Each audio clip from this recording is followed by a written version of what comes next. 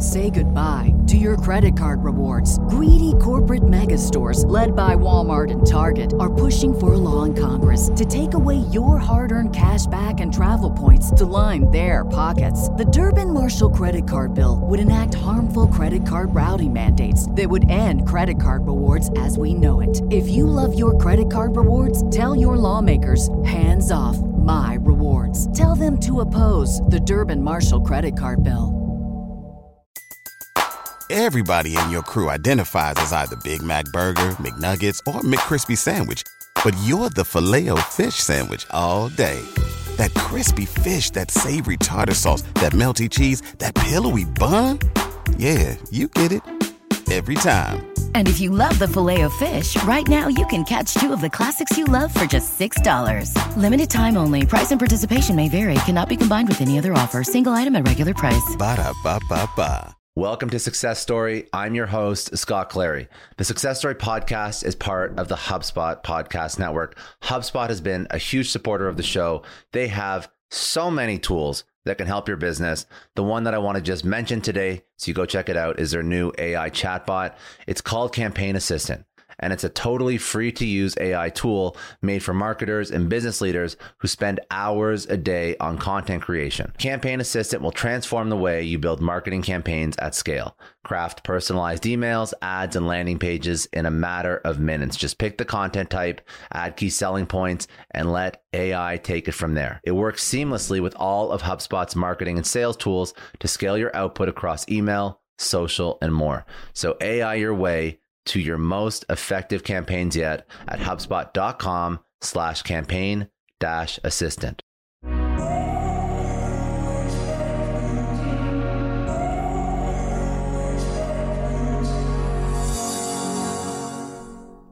I first got interested in investigative journalism as a product of being a news junkie. I thought journalism sounded like a fascinating line of work to be in, and I was fortunate enough to get to intern and later work for a small wire service based in out of their DC bureau called Interpress Service. Part of my job there was to cover think tanks, which sounds incredibly boring and wonky, and I guess aspects of it are. And the thing that maybe I was bored at a lot of these events, and I started to look around and see that, you know, the buildings that these think tanks were in were really nice, and they had a lot of expensive catered food, and they seemed to be paying a lot of their employees a lot of money. And they had the names of billionaires and major Fortune 500 corporations on plaques and naming their conference centers after companies and individuals with a lot of resources. And I started to wonder, what's the economics of all this? How is this all put together?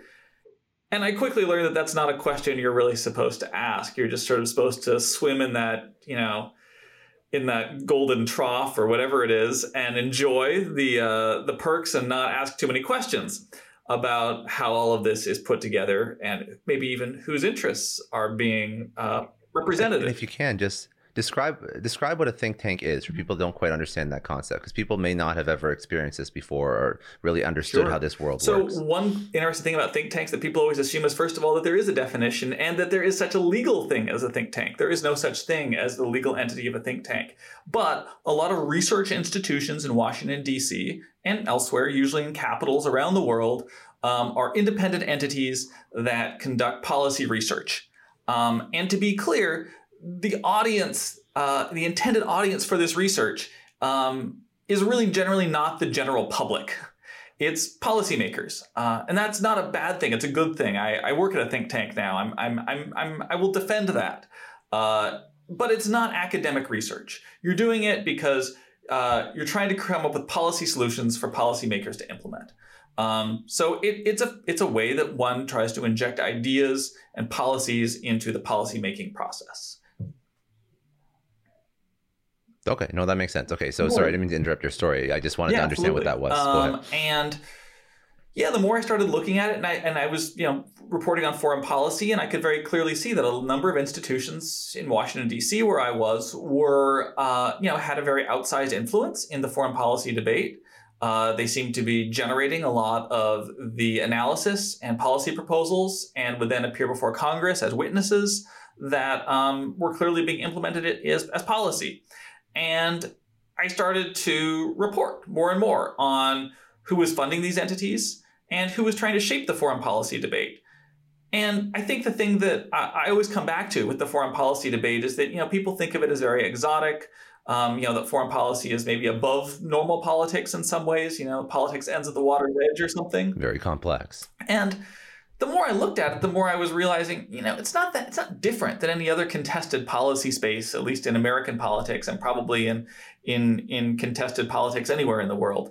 That there's interests, there's private interests, there's public interests, there's foreign interests, and they're all competing. The only difference is that we don't talk about it. We don't talk about it in the same way. We pretend that this is somehow just a very fair and pure competition of ideas and that everybody wants the same outcome. And if you walked into a room where you had people, let's say, abortion or same-sex marriage or environmental protection of people who are on opposite ends of the debate and said, hey, guys, I assume you all want the same outcome, they would laugh at you. Of course, yeah. Silly and disingenuous place to start the discussion, right? You guys want different outcomes. It's okay. Right. It's all right. Yeah, exactly. But that's how it works. So I guess the whole point is, you hope that the policy decisions that are implemented are done by somebody that represents you and represents your country, and you feel that they've reached a level in their aptitude that they can make those smart decisions. And I think everybody understands that there's going to be money that are funding opposing ideas constantly. You just hope that there's enough money funding both sides, and then you come to an educated idea after the data and the facts are presented. Exactly. And I think part of that is to, and again, in other policy spaces, I think we talk about it very openly, that there's dark money, there's influences, people want different outcomes. We have a pretty good conversation about that. And in foreign policy, I don't think that we do. And I think it's really, it's harmful to the United States and probably to other countries as well, that we aren't having, a more honest conversation about the fact that this is a debate that has people that want different outcomes. And some of those interests are, serving a very narrow group of people or even other countries.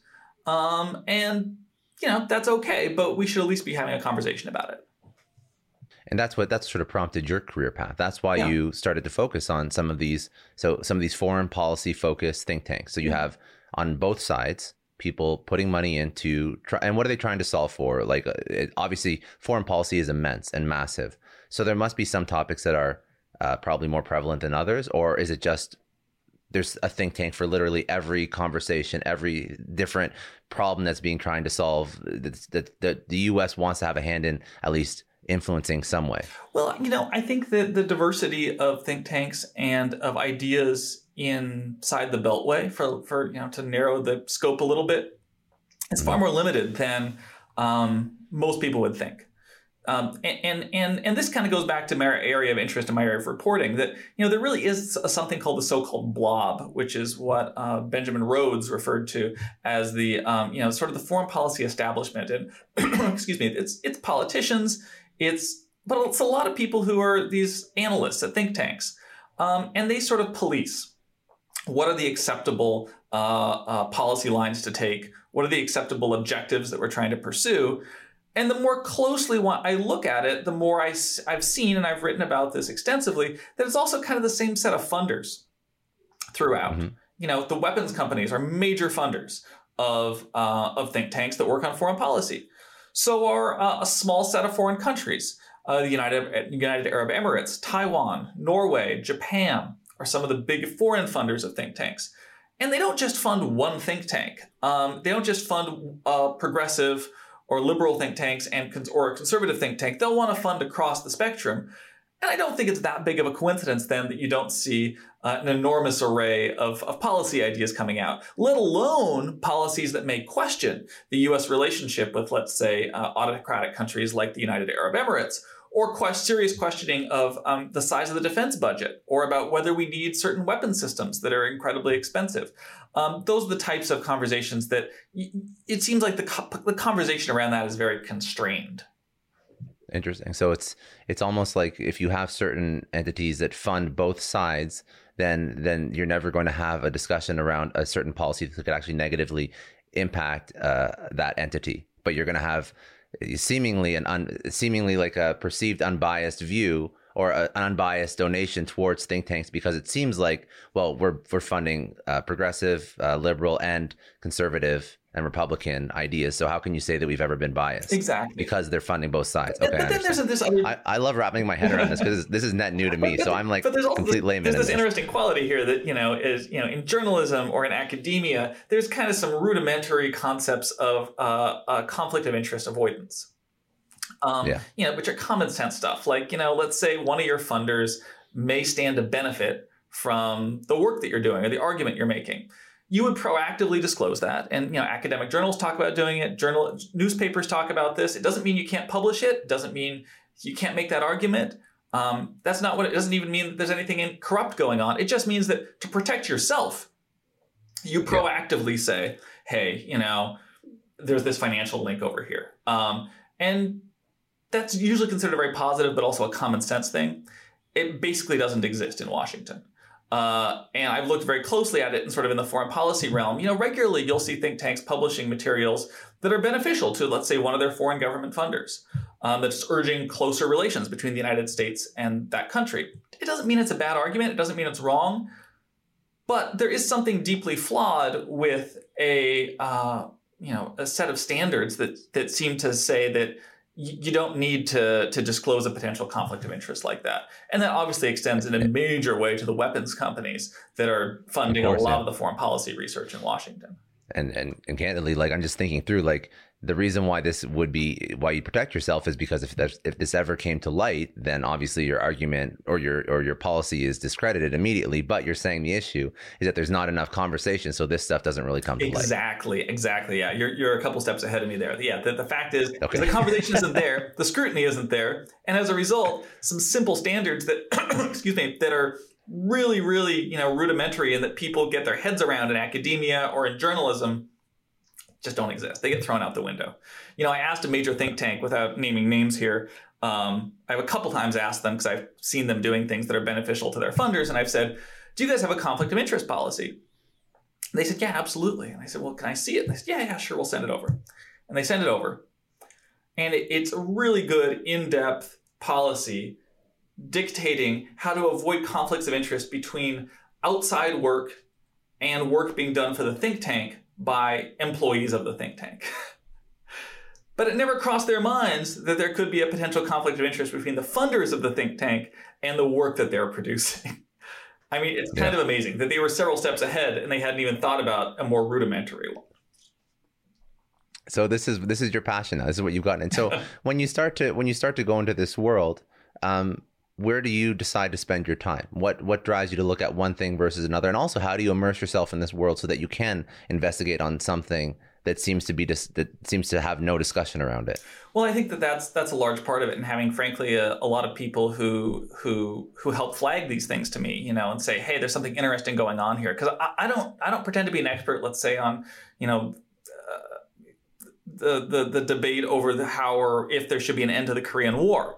But, people have assisted me in being like, hey, there's something going on here. There seems to be, a flood of money that is pushing, in a certain direction, and no one's talking about it. And I am amazed by how often that happens. Normally if there was, a massive sort of dark money, for lack of a better term, campaign towards a contested policy issue, there would be, some questions, and other investigative journalists would dig into it. And I think in foreign policy, again, it's sort of seen as elite. It's seen as also maybe not something that it's expected that everyday people are supposed to be paying attention to or engaged with. And I think just a lot more flies under the radar, for lack of a better term. And as an investigative journalist, the crudest way of putting it, but I think it is also true, is that it is a very target-rich environment, because there's not that many people covering it with a high degree of scrutiny. And as a result, people act in incredibly brazen ways. Mm-hmm. Yeah. So what did you, it's unfortunate. It's not right, but it's not unexpected, I guess. Yeah. If really no one's looking at it. It's exactly. It's there's a push-pull to this, when there's more scrutiny, I think people generally behave better.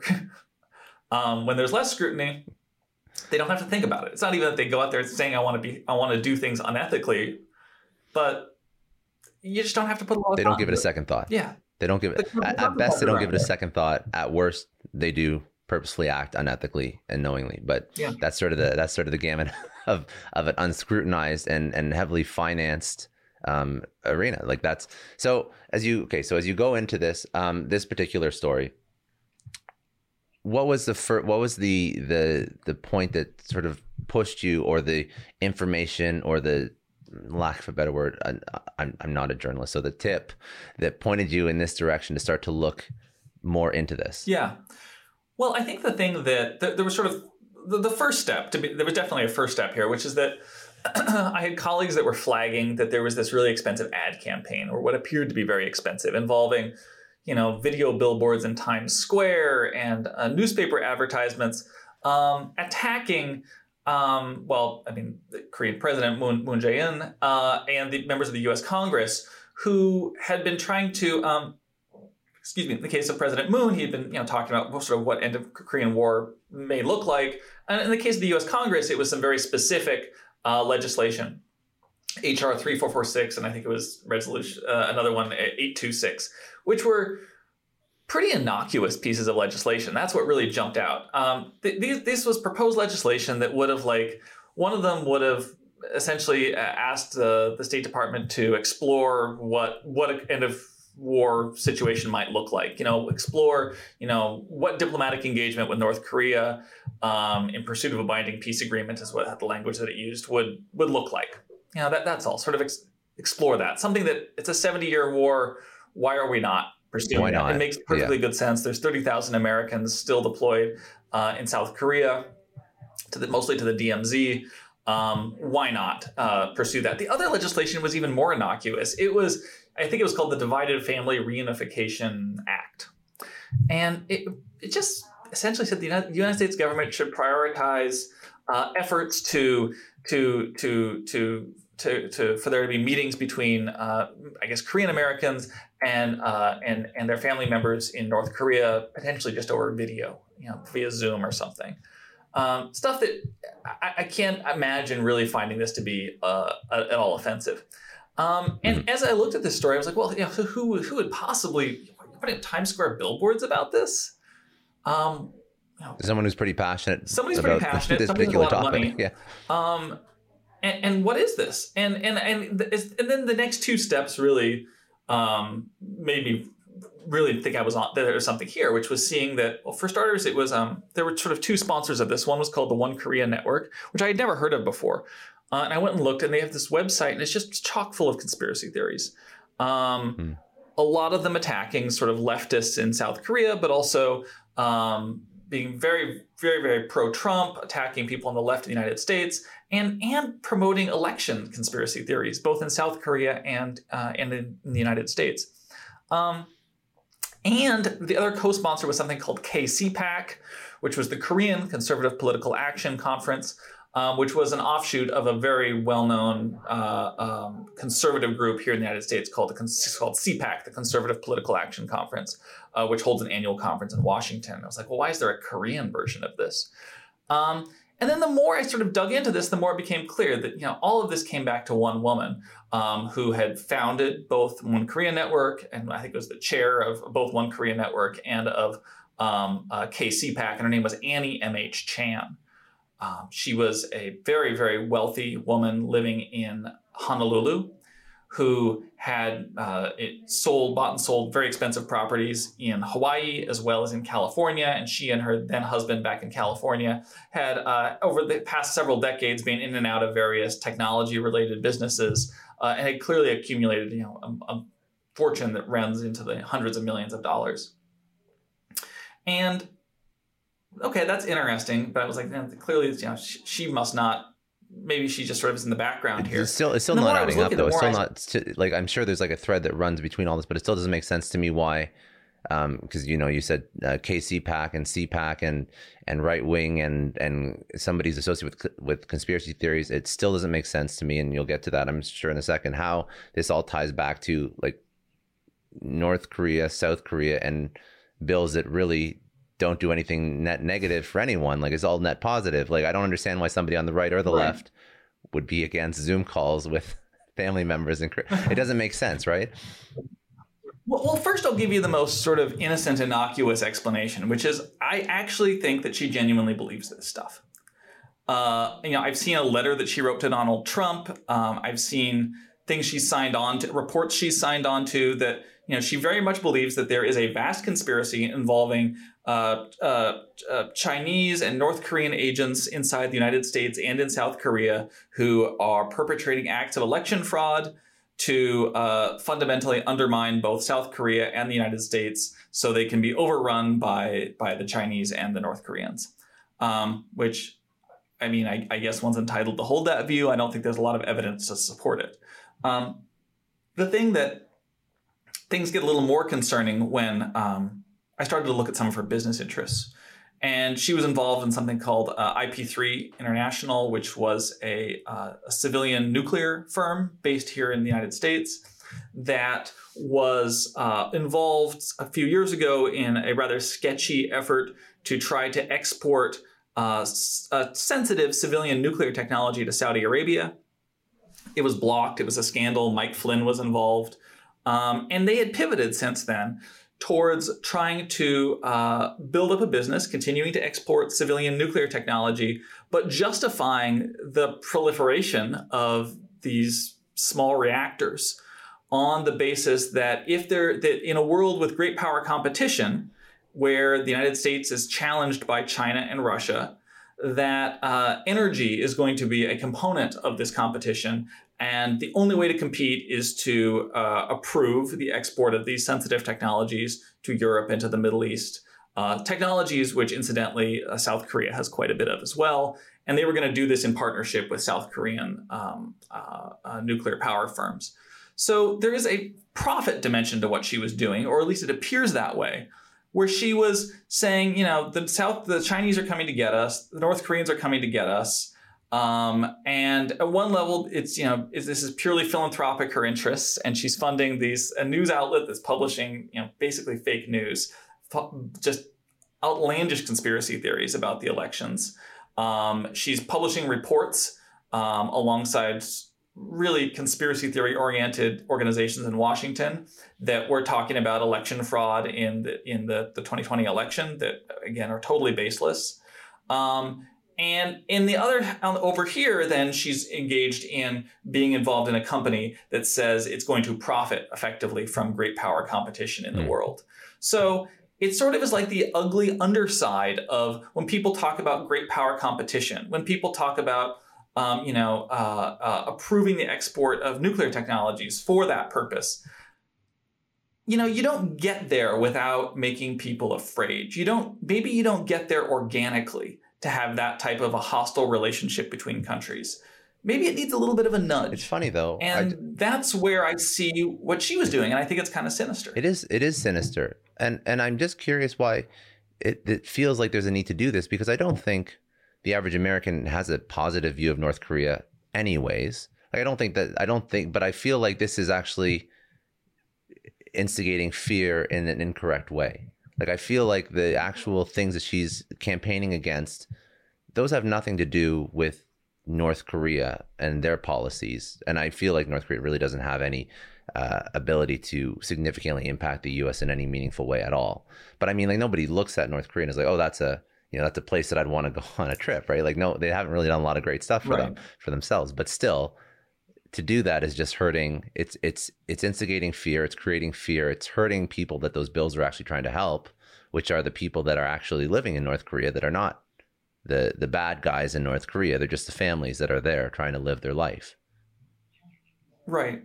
Well, I mean, I think in a sense, the uphill battle that she is fighting is even harder than what you just portrayed. Now, I agree. Most Americans don't wake up and say, wow, I'm really concerned that the North Koreans are coming to get me. Or I believe that North Korea and the Chinese are subverting our elections. True, yeah. But I think the problem that maybe she is up against, and I think a lot of people who are concerned about the talk about wanting to sort of fan the flames again of these conflicts are that the public is actually shifting away from being sympathetic to those views. So maybe there's a need to overcompensate. And I would sort of look back at polling data that shows, hey, 70% of South Koreans, have basically said they agreed with President Moon's proposal to end the Korean War. And Americans are also, pretty tired of the endless wars that have defined the past two decades. Nearly 2/3 of Americans who are under 30, believe the U.S. should respond to China's rise by decreasing U.S. troop presence in Asia, and that number is growing of Americans who feel that way. And a growing number of Americans also think the United States should make greater effort to engage in diplomacy as a leading component of U.S. foreign policy. So I think that that people like her and people who not just stand to potentially profit from great power competition, but genuinely probably believe that these countries are hell-bent on destroying not just the United States, but apparently South Korea as well, must look at that data, must look at the trends, look at the fact that, look in the last presidential election, candidates like Donald Trump and Bernie Sanders, both of whom were very critical of the endless wars that have been waged by the United States. Say what you will about either of those candidates, they both were consistent with that messaging. I think they see that, and it probably concerns them a great deal. Where I think things kind of go off the rails is that maybe they feel that the situation is getting so that they are losing control of the narrative to such a degree that it necessitates some really extreme, frankly absurd types of messaging and outright lies. A quick break from this podcast to recommend another podcast that you have to check out. It's called The Product Boss. It's hosted by Jacqueline and Mina. It's part of the HubSpot podcast network. If you have a physical product, this podcast is hyper tailored to you. It's going to help you take your business to the next level. In a recent episode, for example, they spoke about the power of TikTok for product businesses and how to use it to drive sales. And as somebody who is a little new to TikTok, I really learned some great tips for creating content that actually converts viewers into customers. They have a workshop style format that makes it really easy to follow along to take your business to the next level. So if you sell physical products, subscribe to The Product Boss wherever you get your podcast to unlock social media, marketing, and business strategies that create your dream business and then your dream life. Which is horrible because, as always, with any fear, there's some sometimes there's levels to whether or not that's valid or not. But I think you have to uncover the truth in that particular fear. So, for example, in some parts of the world, I'm sure countries don't love the U.S., but other parts, I'm sure it's not as bad as we think it is. But when you do things like this, I feel like it polarizes people. It does exactly exactly what you said. It removes people's ability to think for themselves critically because the facts are so absurd.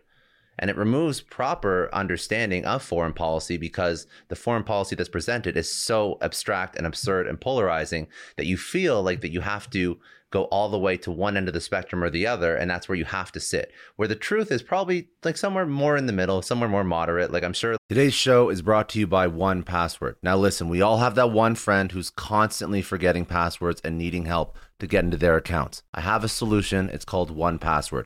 1Password is the award-winning password manager trusted by millions of users and companies like IBM and Slack to keep logins, credit cards, and other private info safe in an encrypted vault that only you can access. No more sticky notes with passwords or using the same password everywhere. I've been using 1Password for a year now, and I can't recommend it enough. It saves me time from having to reset passwords and gives me peace of mind knowing my info is secure. With convenient features like automatic password generation and login autofill, 1Password takes the hassle out of passwords. You can use it on all your devices, iOS, Android, Mac, PC. Everything syncs seamlessly. And with top-notch security audits and encryption, your data stays private. So do yourself a favor and check out 1Password today. Go to onepassword.com/Clary and get a 2-week free trial. Let 1Password remember all of your logins for you so you can remember what really matters. That's onepassword.com/Clary for 2 weeks free. I really want to thank Miro, one of the most useful tools. They sponsor this podcast. They are my go-to resource when it comes to working remotely and collaborating. They're also great for an office, but let me paint a picture for you. Everyone here is working from home in some capacity. Either we have peers that work from home, maybe we're part in the office, part out. Collaboration can be chaotic. Miro is the ultimate digital whiteboard and visual collaboration platform. You could be a remote team, you could be a creative agency, you could be a solopreneur. Miro allows you to brainstorm, plan, and execute seamlessly. Picture this. You're in a virtual meeting mapping out a huge project with Miro. You can drag and drop sticky notes, sketch wireframes, organize ideas all in real time. You collaborate with your team no matter where they are. This is a game changer. If you are ready to transform your workflow, you have to try Miro today. To show you how powerful it is, I created my own Miro board that you can check out at miro.com/successpod. It has a ton of resources for entrepreneurs, but it will also show you all the functionality of Miro. So go to Miro.com or go to Miro.com/successpod for a ton of resources. Try Miro today. It's going to radically change how you collaborate with your team. Say goodbye to your credit card rewards. Greedy corporate mega stores, led by Walmart and Target, are pushing for a law in Congress to take away your hard-earned cash back and travel points to line their pockets. The Durbin-Marshall credit card bill would enact harmful credit card routing mandates that would end credit card rewards as we know it. If you love your credit card rewards, tell your lawmakers, hands off my rewards. Tell them to oppose the Durbin-Marshall credit card bill.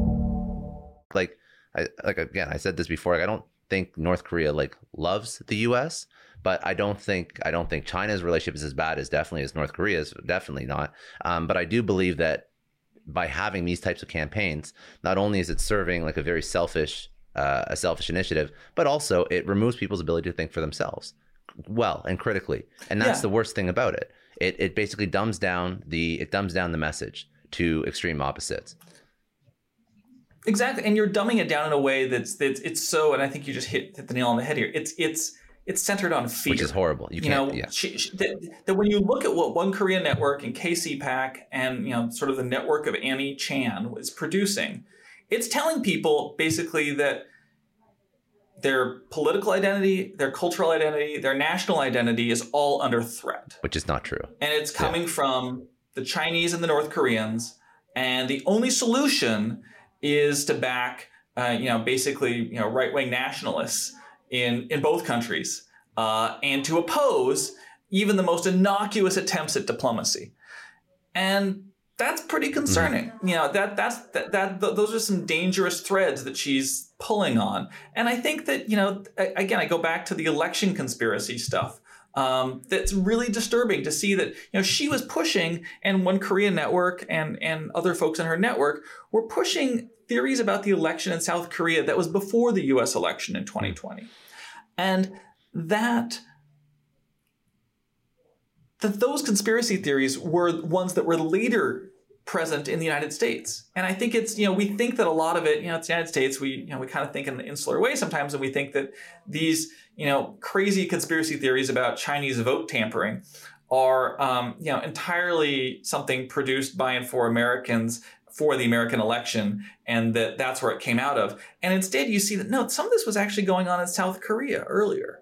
A lot of these theories didn't just come out of nowhere. I'm not saying that that they were the same people running them in both countries, but it was absolutely in South Korea before the United States, some of those theories. And she was a very vocal person who was amplifying them. And I think that it may explain to some degree the role with which those became so prevalent here. To give an example, Trump's rally in Tulsa in I guess it was maybe June of 2020, it got a lot of attention because Korean K-pop fans and teen users of TikTok bought all the tickets. It was really funny. Yeah.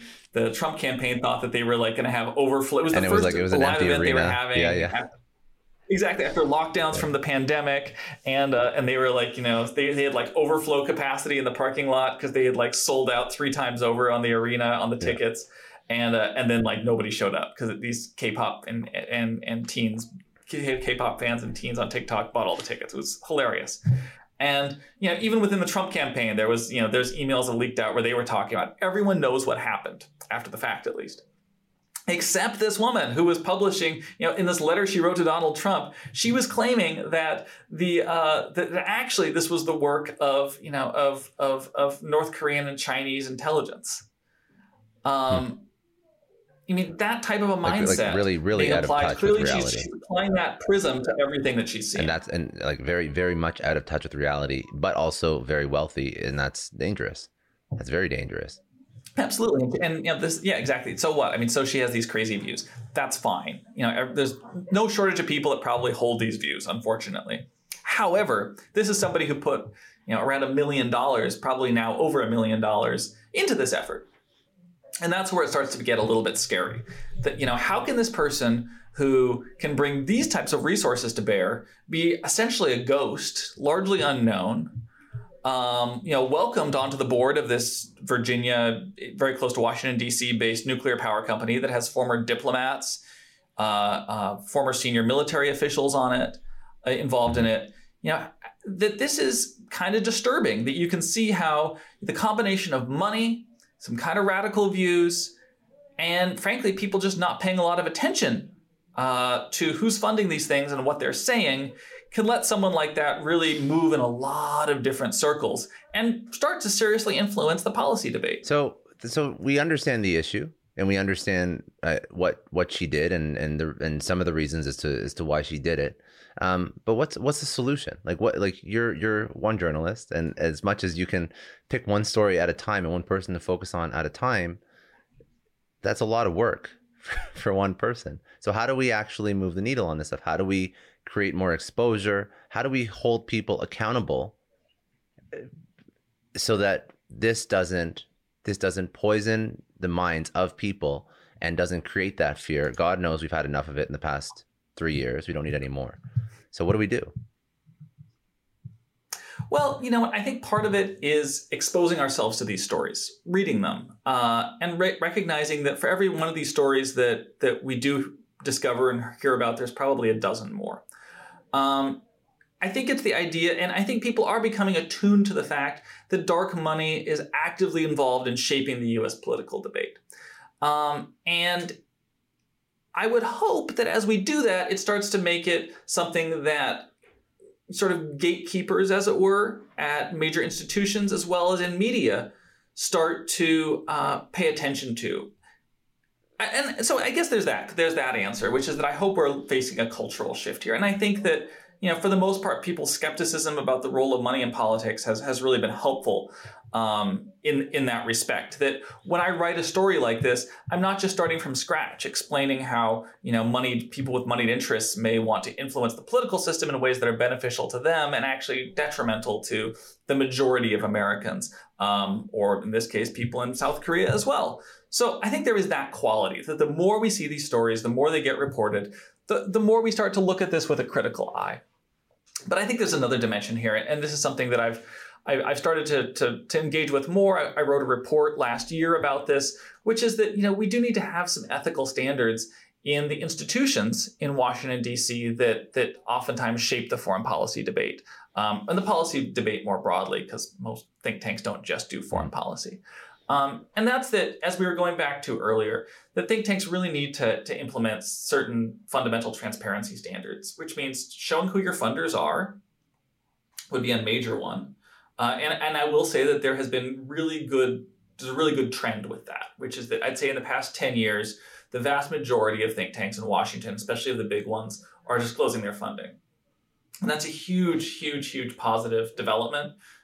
As I was saying earlier, they don't have their legal status is that they are a 501c3, which is a nonprofit that has no obligation to disclose their funders. So they need to voluntarily do it, and they are.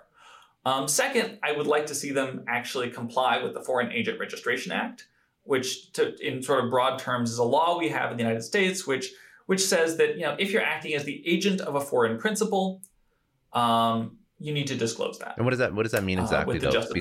Because in this particular case, that wasn't the case. She's a resident of Hawaii, so she's not even a foreign agent. In her case, it is. In her case, it wouldn't have mattered. But in terms of the foreign policy debate more broadly, it goes on. It's pretty prevalent, that we have think tanks that are taking foreign money and they produce content that is designed to influence policy. And often that is, part of conditional grants given to them by foreign governments. And they basically have refused to disclose that under the Foreign Agent Registration Act. So it's also complying with the law, would I think help a lot with how the debate is conducted. And finally, and I think this does kind of go back to somebody like Annie Chan, the idea of a conflict of interest is something that most people understand.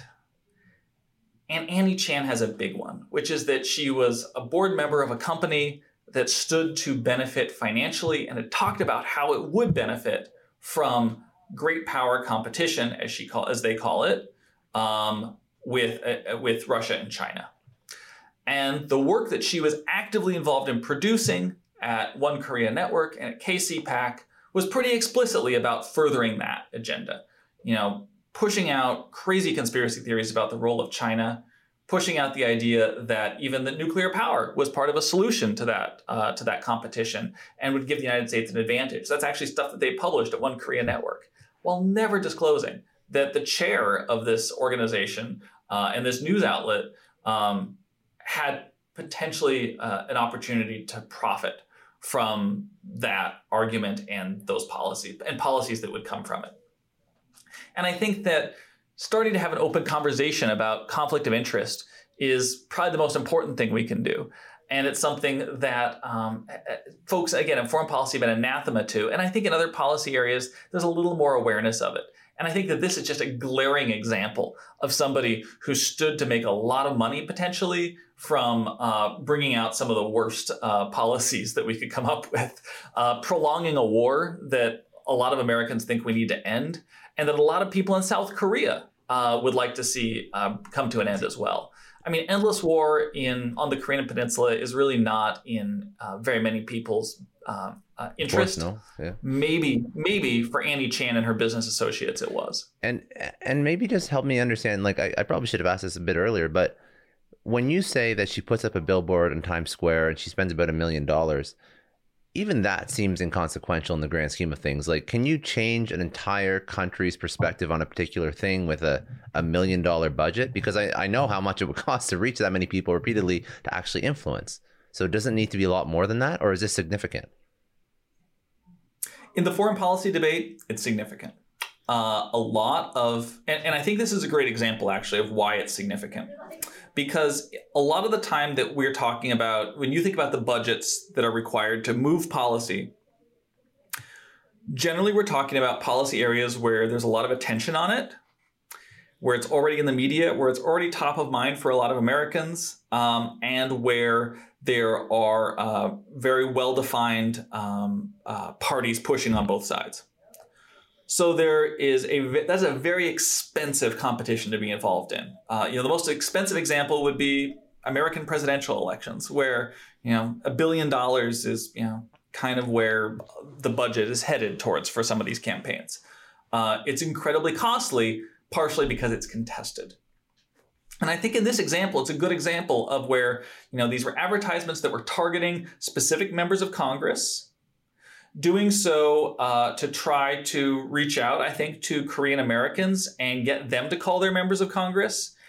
How many Korean American members of Congress call any given member on a day with a specific policy ask about a piece of legislation involving video calls with to North Korea? Not many. Not many. You don't need to mobilize a lot of people. If you can make some noise, if you can scare some people, if you can mobilize them, you're going to be moving them to press on a member of Congress where foreign policy is definitely not their top priority, because I don't think there's a single congressional race that is determined by foreign policy. So this is not generally a top issue for a member of Congress. It's not generally a top issue for a voter. And if you can get in there and apply a little bit of pressure and make people a little bit uncomfortable, there's definitely a possibility that you can have outsized impact. So I think one of the reasons that relatively small sums of money can make a big difference in foreign policy is that while objectively the stakes are high, it's matters of war and peace often, the number of actors are limited, the target audience is limited, The number of people paying attention is limited. And all of that could mean that the total costs don't have to be that high. So that's even scarier, to be honest. It is scarier. Exactly. It makes it just ripe for people like Annie Chan and people who have pretty radical views on foreign policy to say, hey, you know what? Maybe there's a number of different policy areas that I have an interest in. And if I want to make the biggest bang for my buck that I can, foreign policy might be where it's at. Has there been has she been held accountable for anything since your story has been published? Has there been any action taken at all? She's been removed. She appears to have been removed from the board of the nuclear company. Interesting. They've deleted her photo, name, and profile from their website. Okay. Well, that's something. They're not responding to me when I've asked about what happened. One of the points in the article that I thought was interesting, just to provide a little bit of context about how big this issue is. You mentioned Chan appears to be borrowing from a well-worn playbook in her efforts to inject money into the U.S. political system to generate personal profits, while also influencing elite opinion to steer foreign policy in militaristic direction in East Asia. How often does stuff like this happen for people that aren't aware? It happens often, and it happens at the upper echelons of political funding. I think the best example that I point to is, the late Sheldon Adelson, who was the top funder of the Republican Party. He was so for many election cycles. And the coverage of his giving to again, I'm going to bring in my media criticism here, of his political giving was there would be every single election cycle. He and his wife, Miriam, who is going to continue to give apparently at a high level in the Republican Party. And the two of them, to be clear, were the biggest funders of not just the presidential races, but also congressional races for the Republican Party. And there would always be these speculations about why do they give their money? And they would say, well, hey, they have interest in the gaming industry. They have one of the biggest casino firms in the United States and in Macau. And, well, maybe they care about gaming regulation. It's a possibility. Another speculation was that maybe they did it because they wanted to get the estate tax lowered so they could pass on more money to their children, which is a possibility. All totally fair speculations for somebody who was worth, tens of billions of dollars. But we never talked about, or at least the mainstream media never really gave too much credence to the fact that he had actually been pretty clear about why he gave the money, which was foreign policy.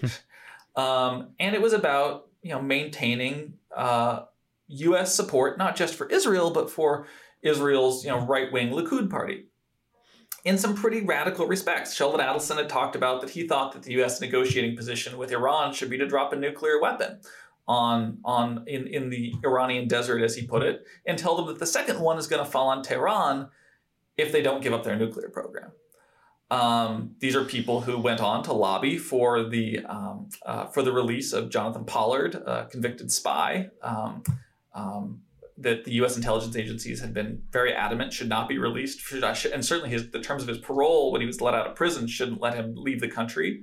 And the Adelsons actively, were very open about the fact they were lobbying for his release and for his parole to be lifted so he could leave the United States. He was spied for Israel, and they flew him on one of their private planes to Israel in the last days of the Trump administration.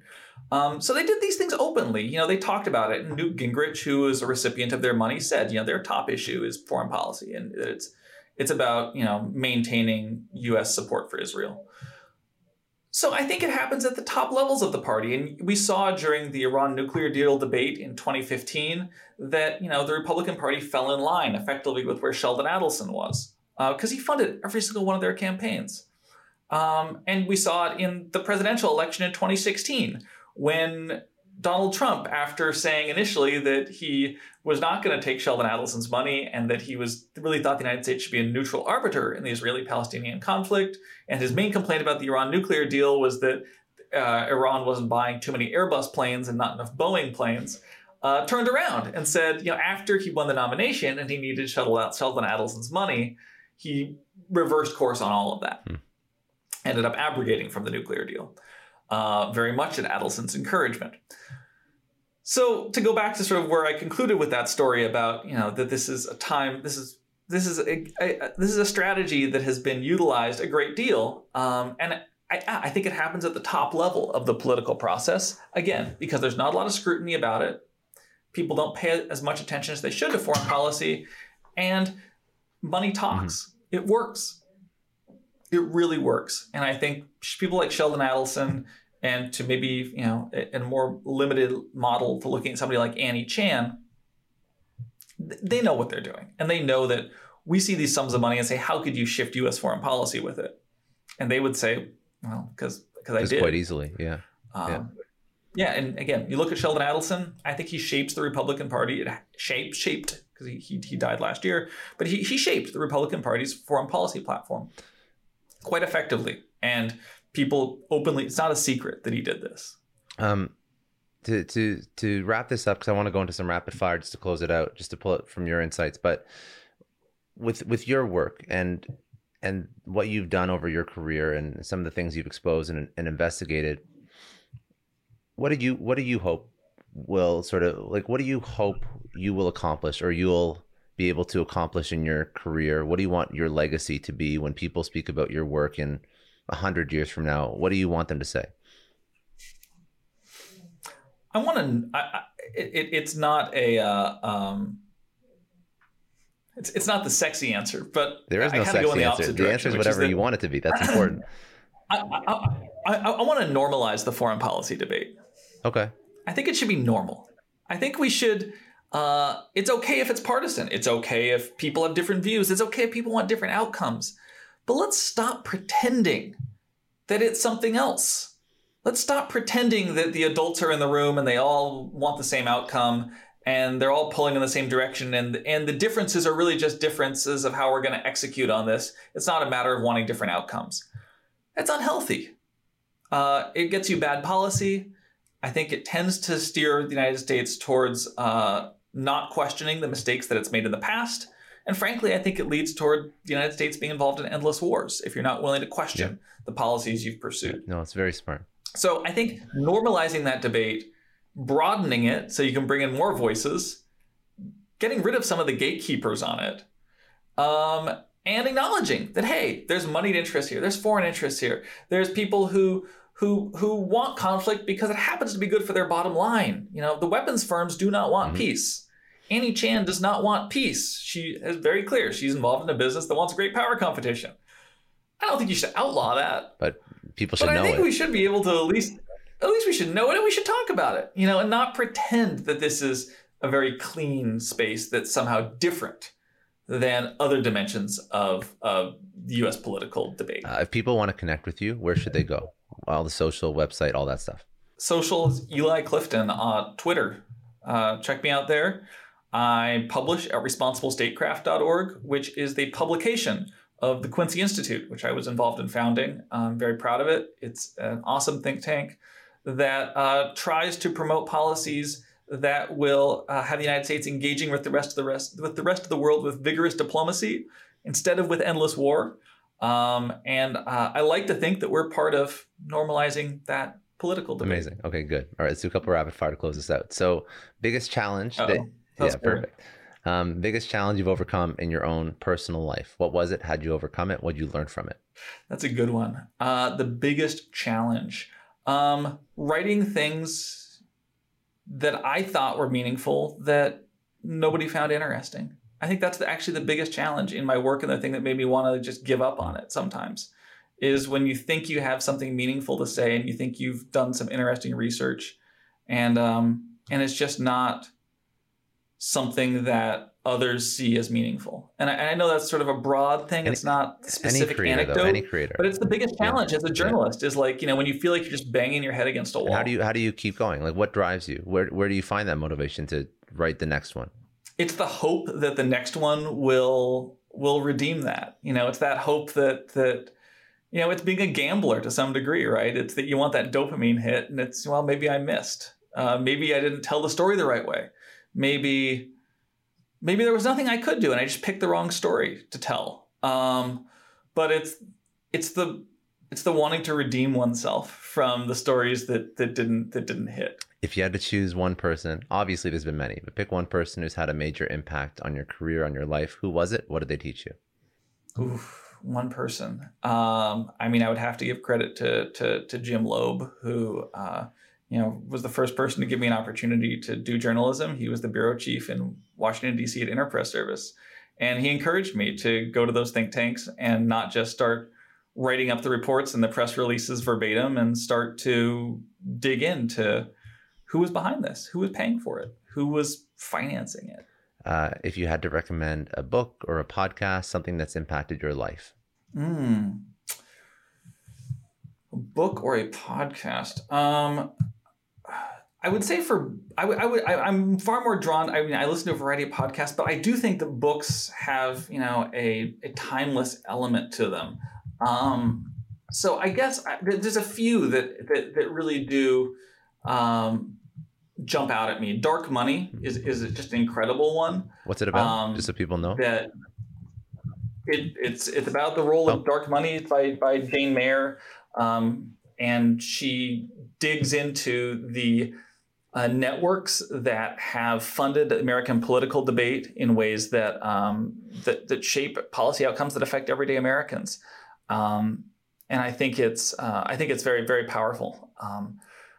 Other books that have really that have done so much for, I think, shaping my worldview would be King Leopold's Ghost, which is amazing. The story of the Belgian Congo, again, of how decisions made a continent away can impact the lives of so many people on the other side of the world. And finally, I would point to Steve Cole's books, the Ghost Wars, the Bin Ladens, which offer a degree of detail and storytelling about the endless wars, especially in Afghanistan, but also Al-Qaeda and the global war on terror, in a way that I can't recommend highly enough. That just you feel like you're there for events that are occurring. You feel like you get to understand the ins and outs of the Bin Laden family and about Al-Qaeda and about the U.S. war in Afghanistan in ways that I think if more people had understood it at that level, we probably wouldn't have engaged in 2 decades of endless wars and failed nation building. Very good. If you could tell your 20-year-old self one thing, what would it be? Piss more people off. It's fun. And love that. For the most part, it pays dividends.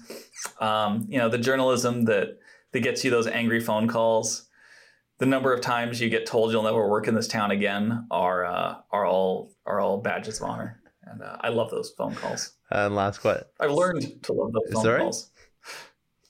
I've learned to love those phone calls. I think you have to have it. I think when you expose people or when you bring things to light, you have to have tough skin. It's not easy. It's not easy at all. Yeah. And I used to actually, despite the fact that I love the research and I love exposing things, I used to dread those calls and those emails. And now it's the opposite. Now I look forward to them. And last question, what does success mean to you? Success to me means getting to do what one loves. You only have one life, and I'm very, very fortunate that I've gotten to do things that I find meaningful and that I really enjoy. And I think that that's a privilege that probably most people don't get to have. And every day that I'm doing what I'm doing, I'm just incredibly grateful that I get to do it. I think a lot of times in journalism, it's there's not a lot of jobs out there, and every time I see somebody that's good at it get that opportunity, I always write them that email that's hey, congratulations, but also just remember this is incredible. Most people don't get to do this. I agree. Good. And it's pretty cool when you get to.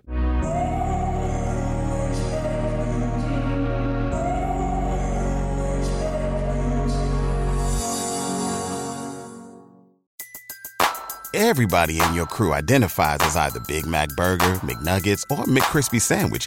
But you're the Filet-O-Fish Sandwich all day. That crispy fish, that savory tartar sauce, that melty cheese, that pillowy bun. Yeah, you get it. Every time. And if you love the Filet-O-Fish, right now you can catch 2 of the classics you love for just $6. Limited time only. Price and participation may vary. Cannot be combined with any other offer. Single item at regular price. Ba-da-ba-ba-ba.